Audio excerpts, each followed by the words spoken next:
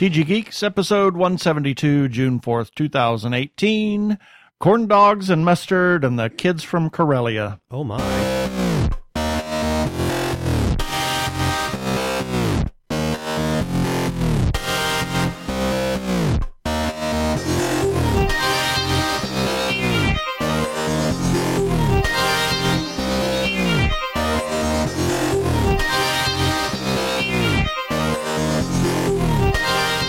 Hello, and welcome to another webcast from tggeeks.com, where Ben and Keith, the two gay geeks, talk about all aspects of geekdom and nerdery, sci-fi, comics, film, horror, genre.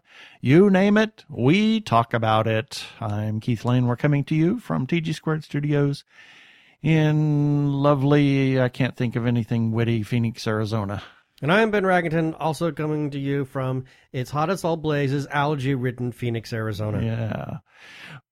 I expended all of my wit on this. Just on the stinger? On the stinger and on this interview coming up. I got nothing left. I got nothing left. So we have a little interview for you here, and we're going to talk about that right now. So here we go.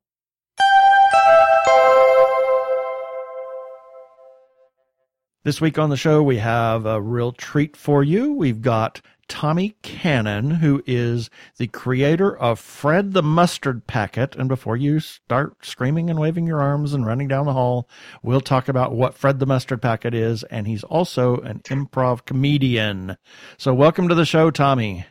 Hello. Thanks for having me on your wonderful show. This is awesome. Oh, my God. Cool. It's about time we had you on. I mean, yeah, with all exactly. the feedback that you've left us. We've only been talking to you for 2 or 3 years, has it? Yeah. Something like that. I mean, you've been kind of... we met us at a Jack Kirby birthday. Yeah. That's right. So we are here to talk about Fred the Mustard Packet. But before we do that, tell us who Tommy Cannon is for our listeners that don't know who you are, and then you can kind of segue into Fred the Mustard Packet and what the heck that is and how that came about. Well, I am a Phoenix-based cartoonist. I'm also an improv comedian, as you've said, with the mostly Improv Mania and the Torch Theater. I also do some puppetry as well with the Great Arizona Puppet Theater's Puppet Slams and other odds and ends. I pretty much make up funny stuff, and I do funny stuff.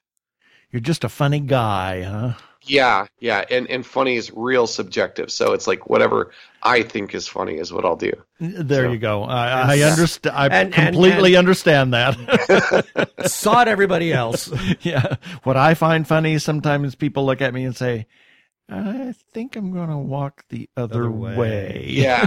I've caused many people to cross the street in the middle of the sidewalk. Yes, exactly. Sure. Oh my God, there's that guy.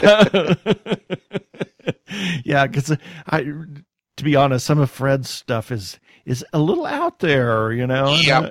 But I love it. What's it called? Edgy or just weird? Just both. Well, yeah, it's a story about a sentient mustard packet. So, I mean, any kind of normal just gets thrown out the window and it dies on the street. It just, it's pure absurdist comedy, really. Yeah, it really is. I appreciate it, and it just fits right in with my wheelhouse of weirdness. Good. I'm glad our wheelhouses connect to make not just a wheelhouse, but a Venn diagram of weird. I was going to say that. Yeah, it's a Venn wheelhouse. So, what on earth made you decide to draw a sentient mustard packet? Yeah, what was the genesis of that idea? Some of this is, yeah. Well, there's another Phoenix cartoonist whose name is Brandon Higgins. Brandon Higgins, he draws like all kinds of stuff. He's got talking food as well. He's got like a vampire corn dog or something like that. Oh dear. And at the time, he was very prolific and just getting work done, and I was just really impressed with that. So I just thought, well, I'll do something people haven't seen before, and I'll make it kind of simple enough for me to draw so I could do a lot of it. and that's kind of how Fred was born. And then Fred just kind of grew a bunch of friends, a family.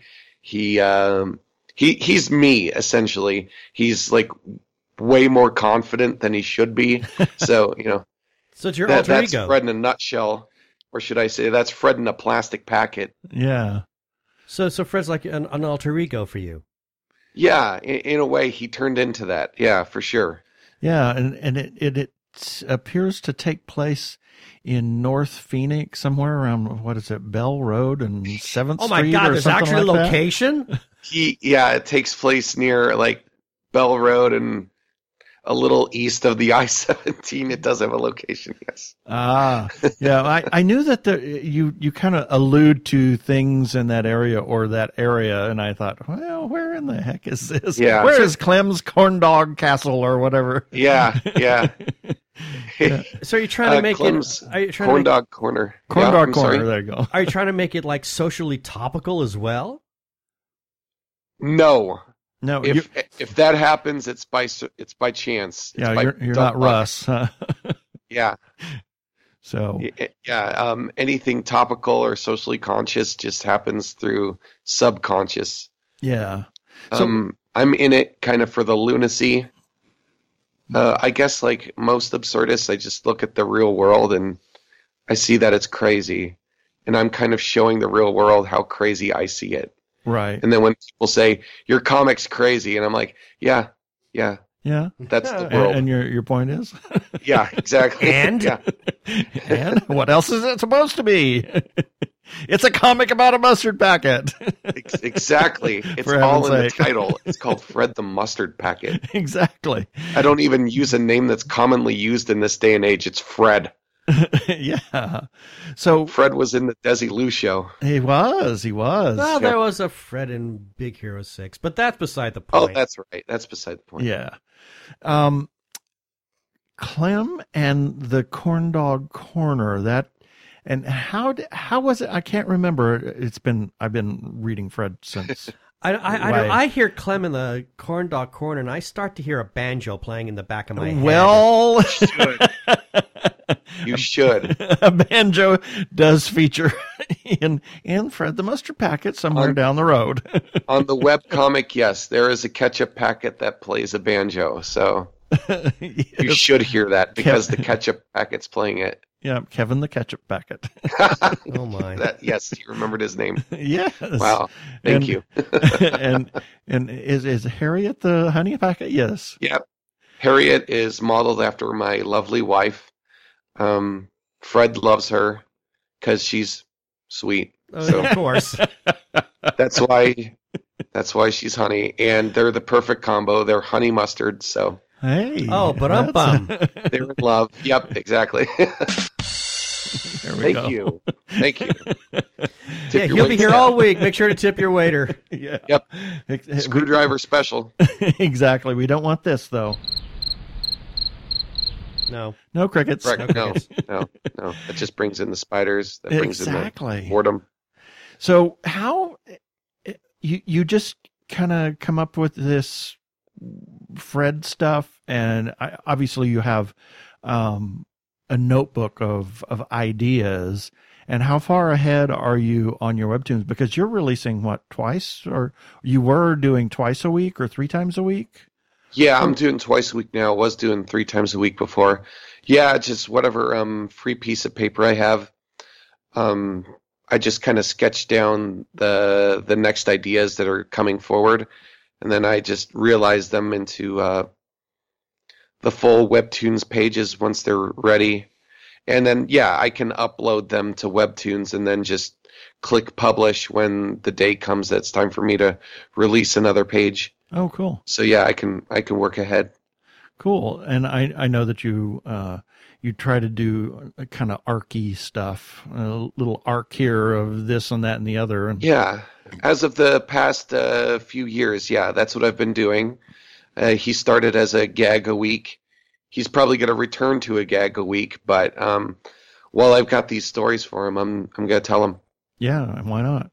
I know that you really are into artwork. You do that for a living, obviously, as a a teacher, but what is it that you're focused? What do you teach? What is your actual all day, everyday thing that you do?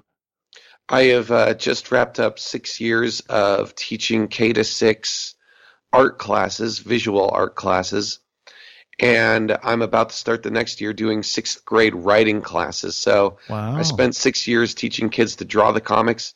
Now I'll spend the next 6 years teaching kids to write the comics. Okay, so the kids that you started out in the first grade 6 years ago, you can teach them how to write now. Yeah. Yeah. Cool. Yeah, it's pretty cool. That's kind of neat. You're really that's a really noble profession, shall we say? Oh, thank being you. a writer? Well, just being a teacher, teacher. and being art. I mean, art is very important, and I know that you spend time with. Is it your niece and nephew or nieces or what? Oh yeah, Playing colors I have sometimes? 6 nieces. Yes. Wow, 6. Yeah, my wife and we've got 6 nieces. Wow.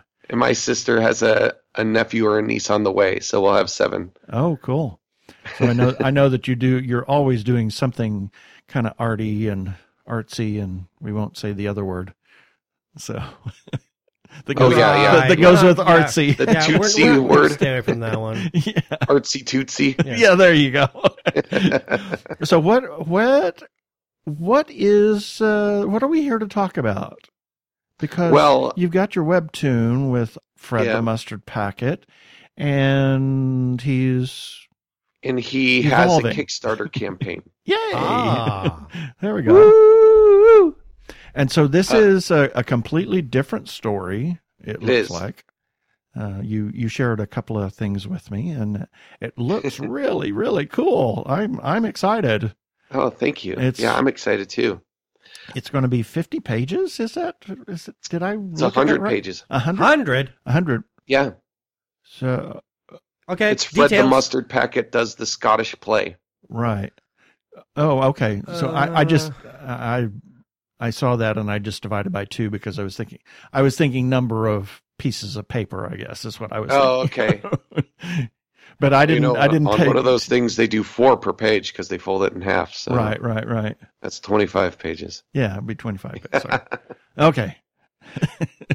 So, tell us about your Kickstarter and where you are, and as of this recording and tomorrow morning, you still have a couple of weeks left to reach your goal. Well, we're a little bit past the halfway mark, both in funding and in time. So it's like we're running at pace with time, it seems like to get ahead of time. Wouldn't we all? Yes. Yes. And so that's exciting. The Kickstarter, I thought it would take 3 to 5 business days to launch. It took 3 minutes to launch. So I was out of the gate sooner than I thought, but hey, that's cool. Yeah. That's improv right there. Yeah. And it is a response. First of all, it's a comic book I wish I had when I was 16 years old and in theater class in high school. Absurdist, goofy, about theater, and with some sci-fi and horror elements thrown in for fun. And yeah, it's just nuts. He's just trying to do a one-person production of the Scottish play from Shakespeare. And this is because my wife and I, we were in the East Coast. My extended family lives in New Jersey, and we had a day in New York City. We crossed the river to New York City, and I love theater. She loves theater. I was going to take her to her first Broadway show, and we did go to a Broadway show. It was a one-person play of the Scottish play. I'm saying that just in case someone's superstitious out in cyber world. Uh-huh. It was a one-person presentation of that by Alan Cumming. Oh. Right. Okay, that one, yeah. Oh. We were promised a tour de force, and I don't know, maybe he was hitting the Quaaludes that day, but he gave a muddy, murky performance. My wife fell asleep a couple times. I had to hold her hand and pick it up and drop it a few times to make her not snore during the show. And we were just really disappointed, and we're like, oh man, we should have saw Kinky Boots instead. Yeah, there you go.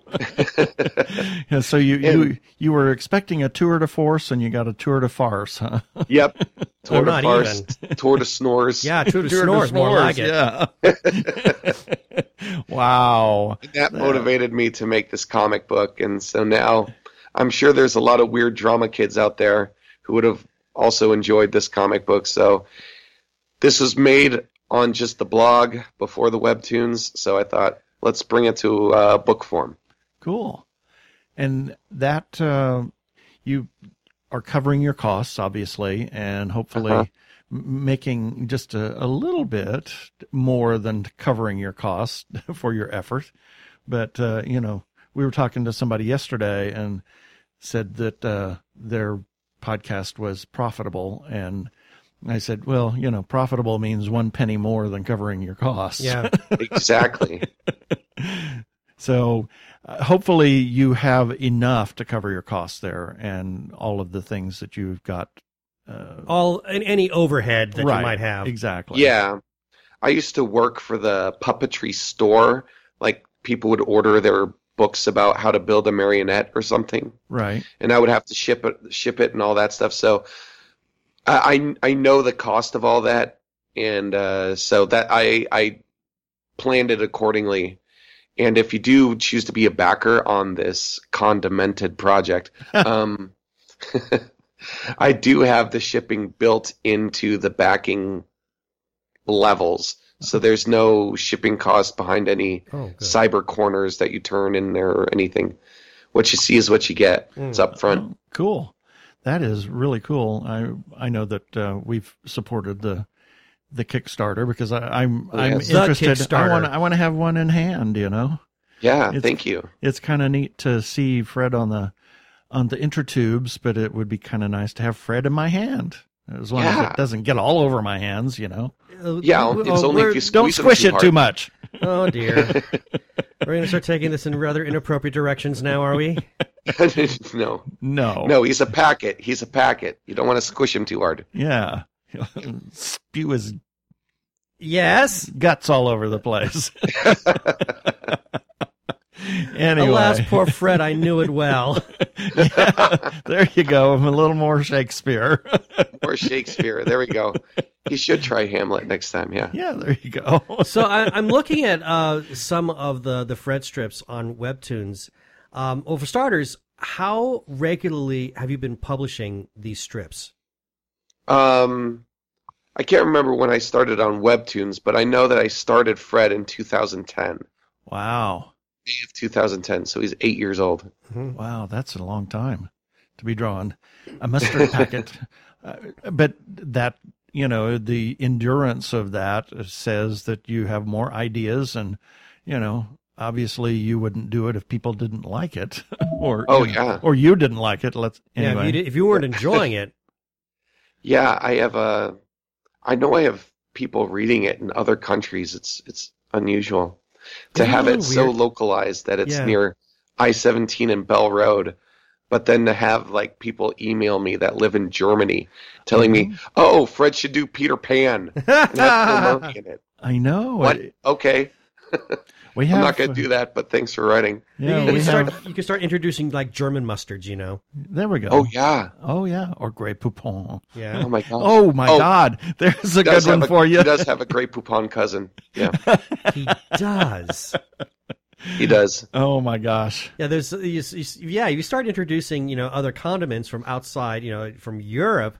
And then that could really open just well, I don't want to say a whole can of worms, but wow, the possibilities then sort of become endless. Yeah, you could have Leon the Lingonberry. Oh my gosh, what? that's a good one. Oh, you're gonna have your lawyer sue me for taking that. No. I didn't know that one. I had a contest once, and someone in Mexico had me do one of a chimichurri bottle. So we have gone international. Yes. Yeah, well, we're kind of international too. We have a regular listener that's been with us since way back in the Slice of Sci-Fi days. So Norway. Norway, and then Ireland. Oh, and, Claire. Oh. Yeah, so it's kind of neat. Now, how did that make you feel when you? Because from your perspective, because Keith and I were talking about this when it came to our own podcast. But here you are, you're creating this, you're doing this piece of work, you're doing it. You're I guess for lack of a better term, you're sort of isolated as you do it. You're very and insulated at the same time as you work on this, and then all of a sudden you start finding out that it's now having international appeal. I mean, what does that do to you? I mean, it's just a great compliment that people just across the ocean are looking for comedy, and they're looking for comedy in stuff that I made up, and that's just very humbling. It's just very cool. Mm-hmm. Wow. And to think that humor, across boundaries, it kind of changes. I mean, even within the U.S., I mean, some humor that we might funny here in the Southwest, may not be considered funny in the Midwest. So now, and to realize that you're writing something that has got some kind of international appeal, that's just really got to stoke your fire. It does. And I also realize that they're probably, laughing at different aspects of it. Of look at this stupid American making this thing. But, oh, don't think of it that way. You never know. But yeah, it's wonderful. I love it, and I loved hearing just once in a blue moon, just when I'm putting up flyers in downtown Phoenix or something, I hear somebody go, "Oh, I love this strip." I go, "Really? You know about it?" I'm always blown away that someone, one, likes it, or two, they even have heard of it. So, right, that's exactly. really cool. We hear that a lot. It's just, we've heard of you guys. You what? Have? You've actually, you've actually listened to us? Wow. Yeah, I know. Yeah, it's weird, isn't it? It's a very, very, very odd feeling. It's surreal. Yeah. So again, going back to these strips that you have here, like on Webtoons. How much time do you put into these? And as far as the material goes, I mean, I assume the jokes, they're coming out of your head. Yeah. The jokes, they just fall out of me. Gosh, if I would guess at this point, it takes me about 20 minutes to make one of those pages. Oh, wow. That's pretty good. That's pretty good. Thank you. But that's not me at the top of my game, though.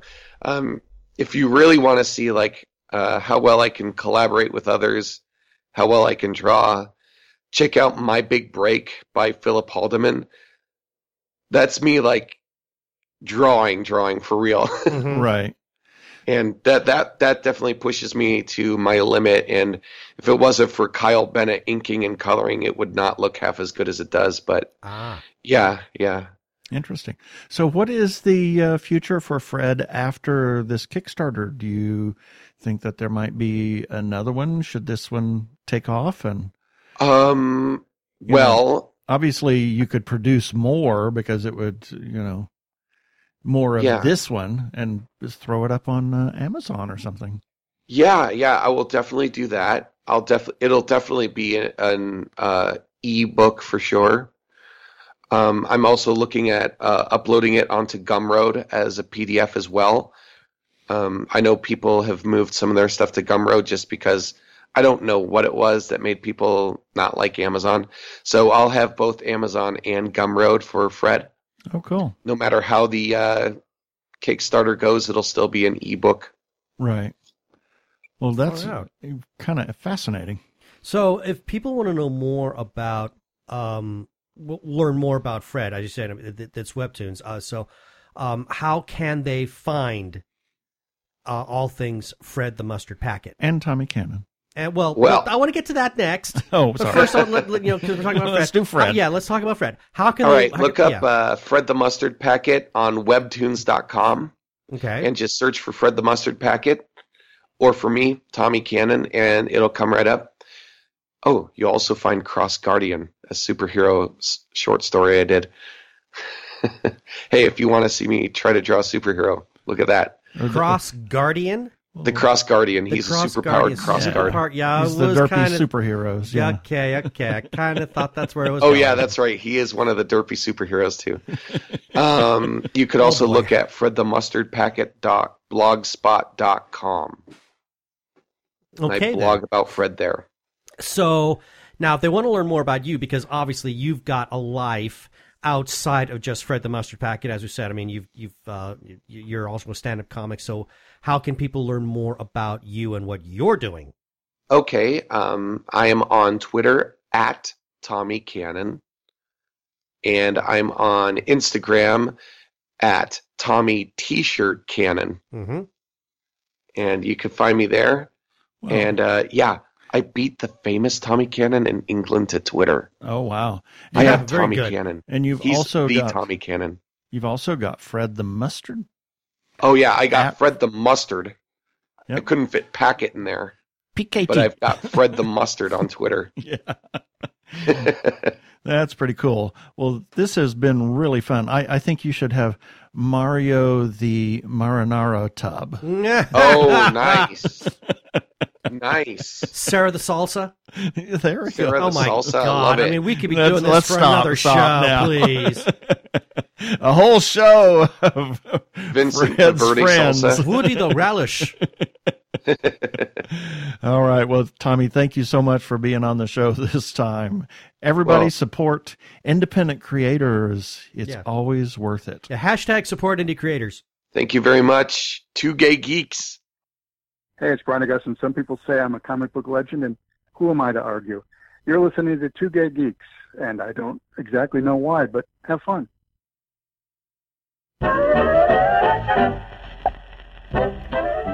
Here are a few selected birthdays for June 4th through June 10th, 2018. June 4th, Rosalind Russell. Auntie Mame. Everybody needs an Auntie Mame. Absolutely. And Keith David.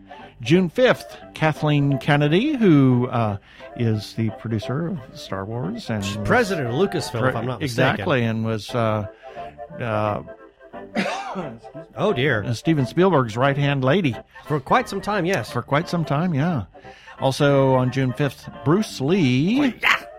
And Tim Calloway. Vegas voice actor. Yeah, and good friend of yours for a very long time. Yeah, oh gosh, going back since 1975. Yeah.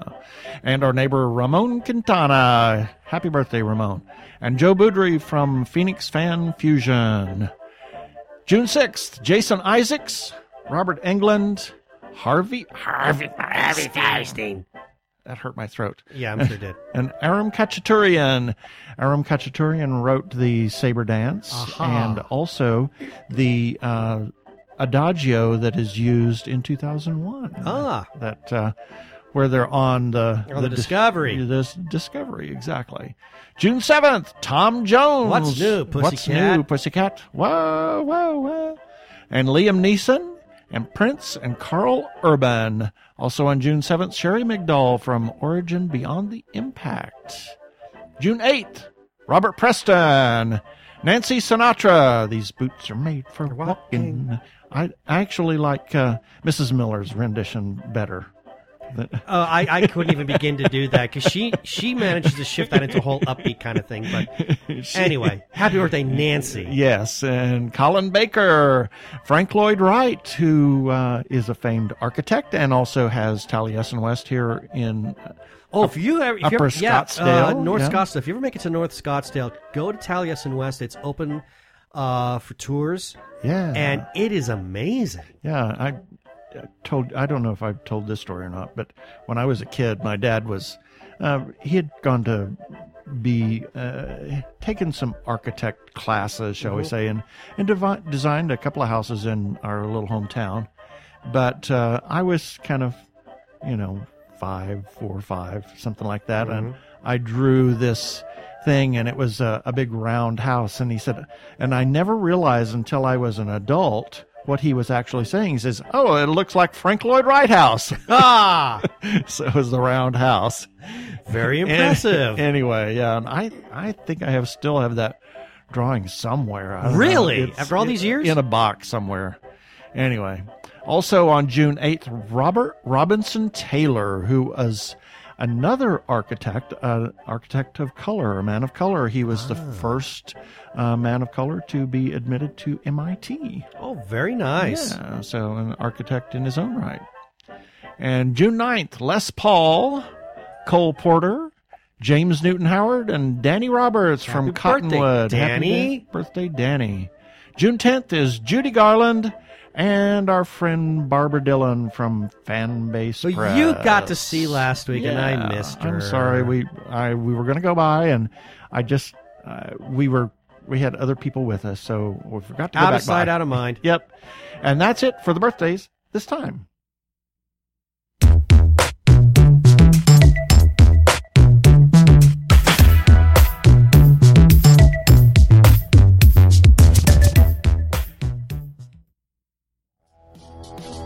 Hi, this is Barbara Dillon, one of the co-hosts of Fanbase Press's flagship podcast, The Fanbase Weekly.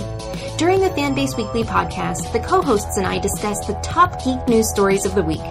In each episode, we are joined by special guests from all across the pop culture spectrum to get their take on what's happening in geekdom. Past guests have included Jeffrey Thorne, writer of Leverage and The Librarians, DC All Access's Jason Inman, Debbie Lynn Smith of Chimera Press, Xena Warrior Princess executive producer Stephen L. Sears, Ashley V. Robinson of Geek History Lessons, and many, many more. Join us for an episode of the podcast that celebrates fandoms on a weekly basis. A new episode of the Fanbase Weekly is released every Monday. Be sure to subscribe to us on iTunes or look for the podcast at fanbasepress.com.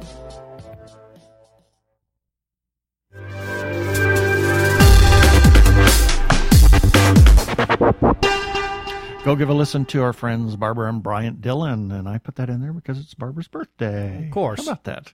Or, well, at the end of the week. So tell us, go listen to them over at Fanbase Press or Fanbase Weekly. There we go. My gosh, where am I? Phoenix? Yeah. And what are we doing now? I don't know. We're dancing.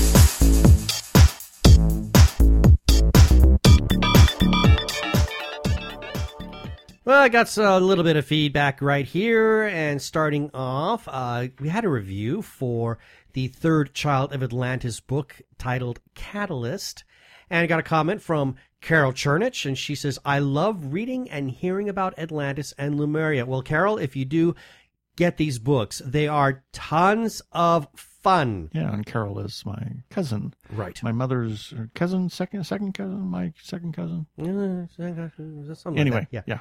And then moving right along, contributor Andrea Richoff did a review for the movie on Chesil Beach. And we got a comment from Hamish Downey. He says, it looks beautiful at least. And then moving forward to a news sushi, morsels of news from Japan and beyond, issue number 12, specifically about a UK artist named Garth Getrix.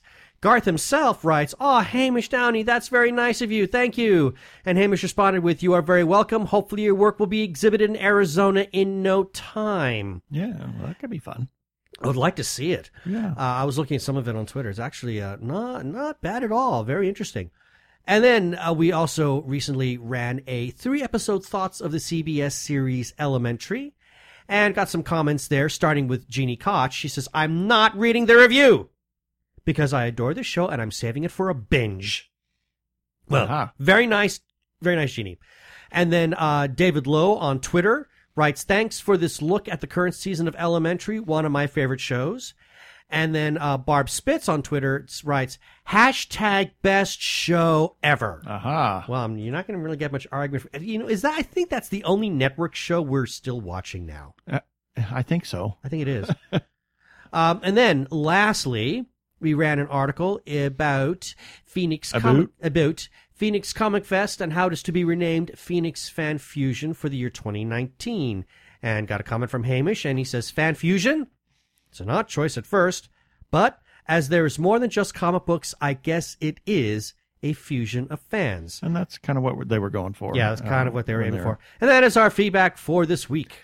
And we want everybody to know that you can comment. You can give us feedback on any of the places that you find us, whether that is on Facebook, on any of the articles that we run, on our website, tggeeks.com, on Twitter, on any place that you find us. You can comment on each episode that we run for the webcast or any article that we run. We've got the comments open on all pages. So please do that. And if you do decide to comment, please play nice. We don't want to have to edit your comment or delete your comment. So we just ask that you play nice. And if you want to, you could even call us on our listener line and give us some voice feedback, and we'll play that on air. You can call us at 469-TG-GEEKS. That's 469-844-3357. Yeah, baby. They're like two gay geeks. They're together, you know. They're two gay guys and they're geeks. Is that okay?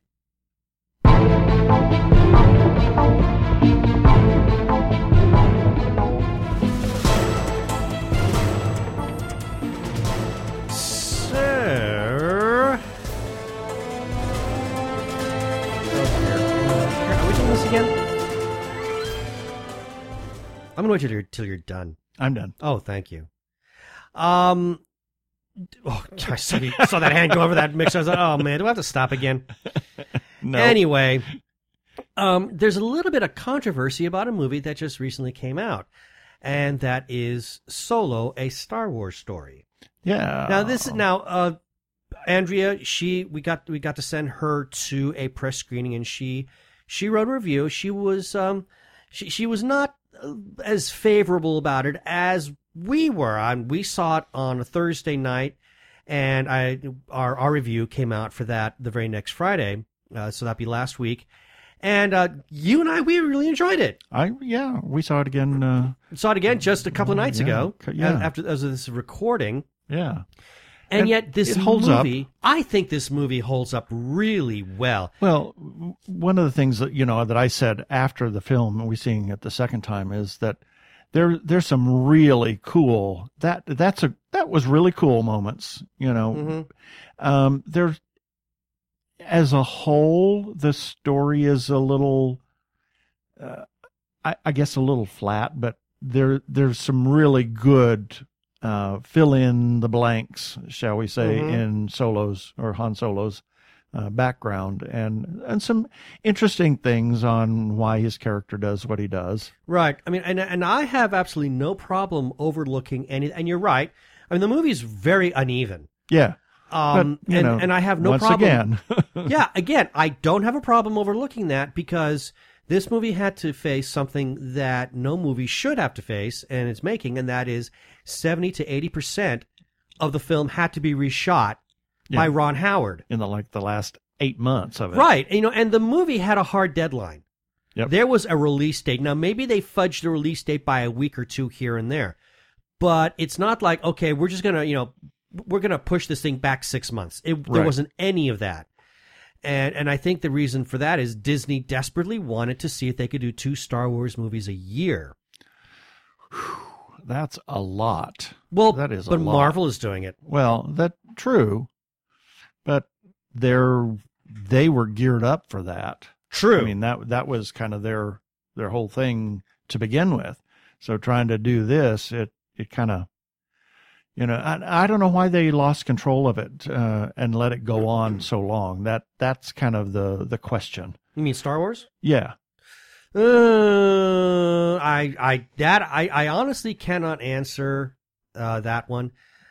All I know is I'm looking right now at a news article about the box office for this one, and the current weekend, and this is as of 16 minutes ago from this recording, the current weekend estimate of U.S. ticket sales, 29.3 million.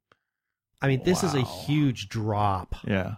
Massive, massive drop. And there was some hope from Disney that maybe the movie, based on word of mouth, would actually kind of see a pickup for this last week, that they would see an increase. And no, this is a massive drop.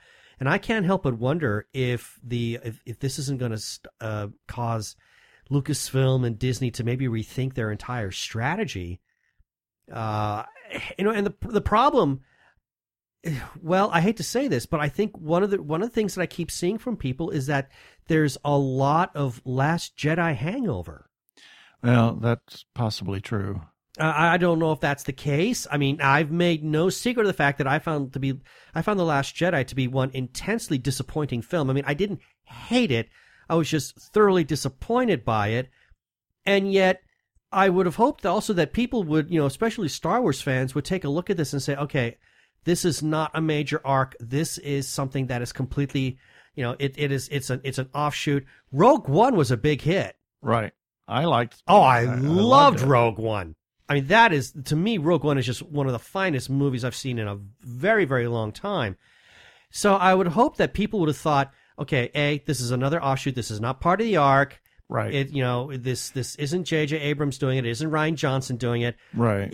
Ron Howard is doing it. The guy who brought us Apollo 13. Ron Howard is now doing it. Yeah, now doing it. He picked up the reins.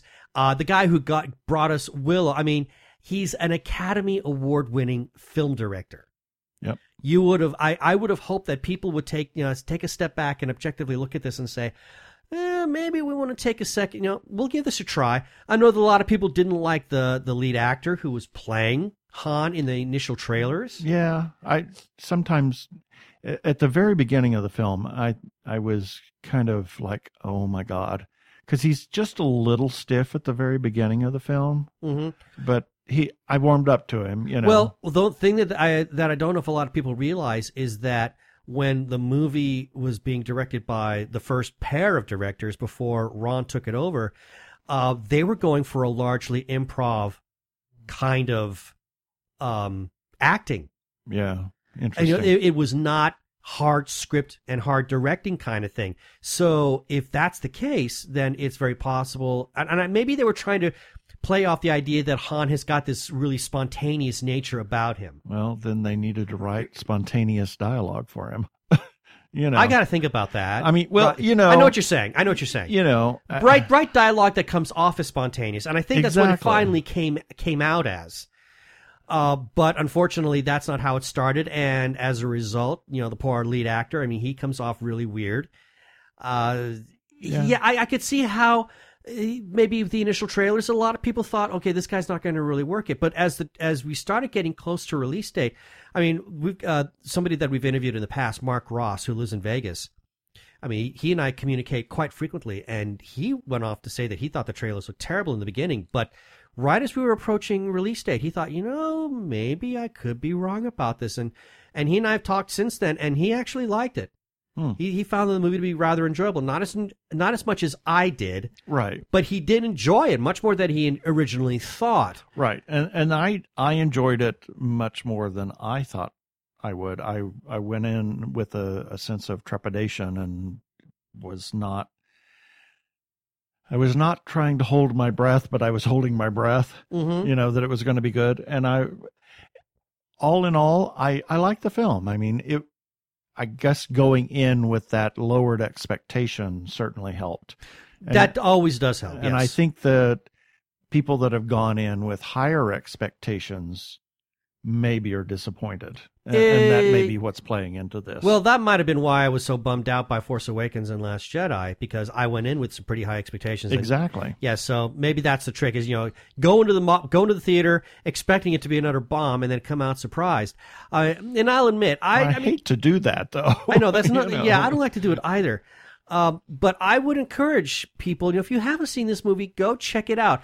There's a lot of fantastic universe building that is taking place here. As you said, it really does a great job at filling in the blanks. Yeah. I mean, the introduction to Chewbacca is just fabulous. I think that is just incredible. It's enjoyable. And Donald Glover as as Lando Calrissian. Lando. Lando. Han. There we go. Yeah, obviously there's a joke there. Han. Yeah. Ha, ha, ha. Han. Lando. Han. When we, yeah, okay, I'm stopping. The very first time we see Lando at a Sabacc game, it's like, you think you're hearing Billy D. Williams. Exactly. I mean, they nailed this. There are so many fine details. I think this movie's more about the Easter eggs. Yeah, it is. Really? I think so.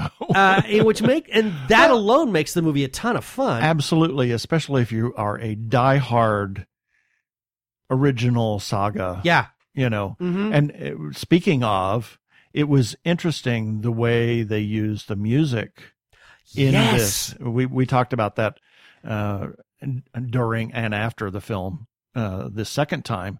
And I noticed the first time there's certain moments that they call back to New Hope and Empire with some of the musical cues. They're a little different, but slightly, yeah. But they are musical but they're cues. Callbacks nonetheless. I mean, there's a really beautiful moment of Imperial music being played at an Imperial recruiting station. Yeah. But it's like the Imperial theme done in a major key or something like that. I mean, it's ridiculous.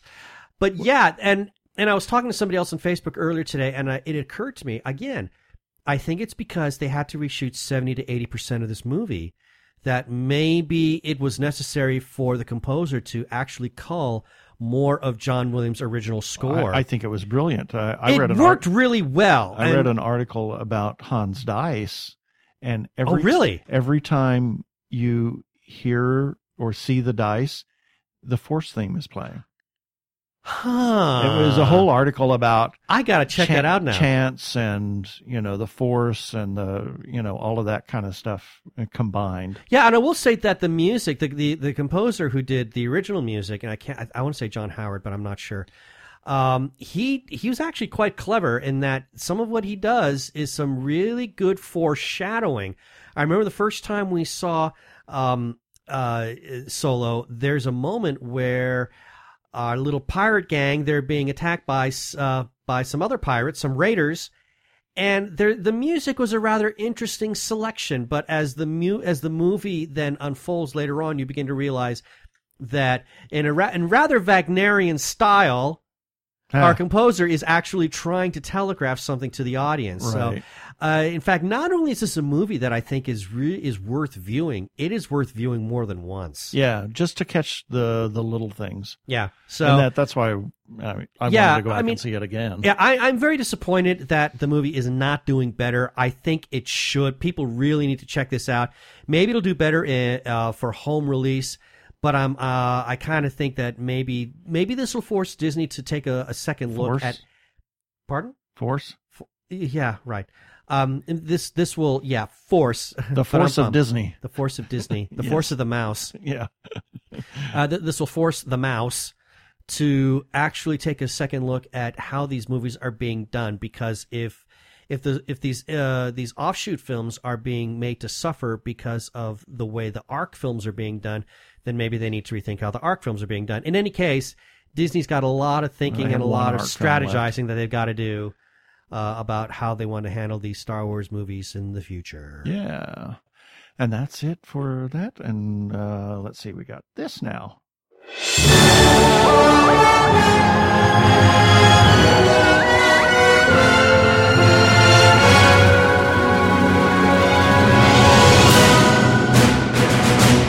And that's our weekly review. Oh, for those that only listen to the podcast or the webcast, we do have a website where we run all sorts of interesting content, and some of the things that we have for this week were Spotlight Sunday last Sunday.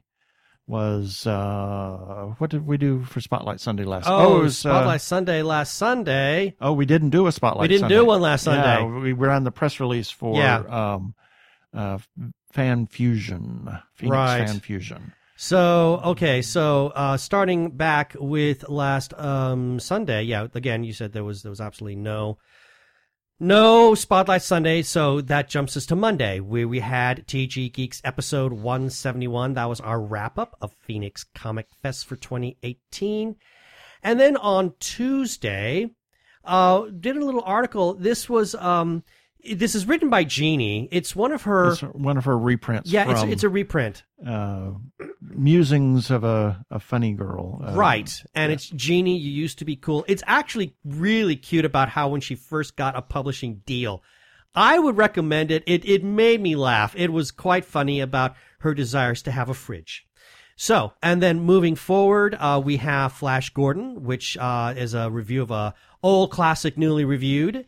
And then on May 31st, there was a season wrap on Lucifer and its future.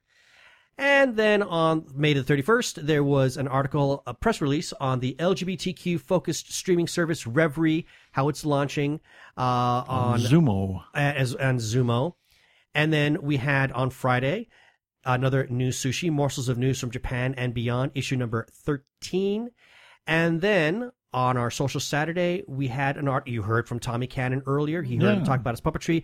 And this was about a studio called Puppet Pie. And that is our spotlights for this last week. Yeah, and you can find all these at tggeeks.com as well as entries on our Facebook page. Please visit the website and comment as you feel necessary. And we always have our follow-up items. Check out the calendar on the website. We've got a few things on there. There's several new books available for pre-order. And Beth Cato's Roar of Sky, and the third book in the Blood of Earth series, and The Last Sun by Katie Edwards, his first novel. And check out the widgets on the right-hand side of the page. Check out the Kickstarter for Mighty Aphrodite, the brainchild of Gene Turnbow of Krypton Radio. It's MightyAphroditeWebSeries.com. We'll have an interview with him soon. And the Kickstarter for Fred the Mustard Packet is... at kickstarter.com/project/Tommy-Cannon-AZ/Fred-the-mustard-packet-does-the. Thank you. Yeah. Stop. My Lord. Go to Kickstarter and look up Fred the Mustard Packet. You'll find it from Kickstarter. Or go to Google and do Fred the Mustard Packet. And it's a lot of dashes. Fred the Mustard Packet does the Scottish dance. Yeah. Arizona Opera's finished its season, but they have a great season coming up in October. Go to azopera.org. We are huge supporters of independent creators, as you've seen by Fred the Mustard Packet and Mighty Aphrodite. Whether they're filmmakers, comic book artists, writers, or others, please support them, buy their stuff, support their Kickstarters, etc. Special shout out to Doctor Who Talking Who on Twitter, Michael C. Burgess on Twitter, Human Arkle on Twitter. Their addresses are at Talking Who, at Byronic, at Arkle. Doctor Who Talking Who has the Doctor Who Fancast Guide. At Byronic has Byronic's Semi-Journal Aggregator. At Arkle has the Arkle Times Post-Dispatch News. They all have paperlies, which we publish our content, and we say thank you to each and every one of them. Yes. We'll have the links for them in our show notes. And, of course, Arkle has his presence on Tumblr. It's the Incorrect Star Trek Voyager Quotes. We'll have that link as well. And a special shout-out to the Facebook group, The Gay Geek, for allowing us to post our episodes on their page. It's a great page. If you want to see it, you'll need to sign up, but as long as you play nice, they will approve you regardless of what walk of life you come from. Exactly. Special shout out to their moderator, Jeremiah Reeves. He's the one who gave us his blessings to share our content there. And the URL is facebook.com/groups/thegaygeek. Thanks, Jeremiah. And we want to remind you to occasionally click on our Amazon ads, especially those pre-orders over there. It helps the authors and helps everybody that we have a link to. And lastly, check us out on iHeartRadio and rate us and review us on iTunes and subscribe to our YouTube channel.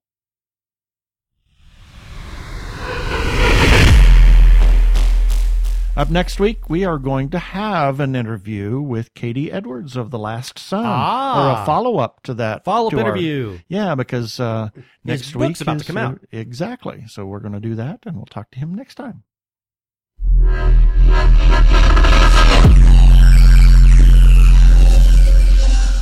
Okay, that should do it for this episode of TG Geeks Webcast. Be sure to check out the article for the webcast episode.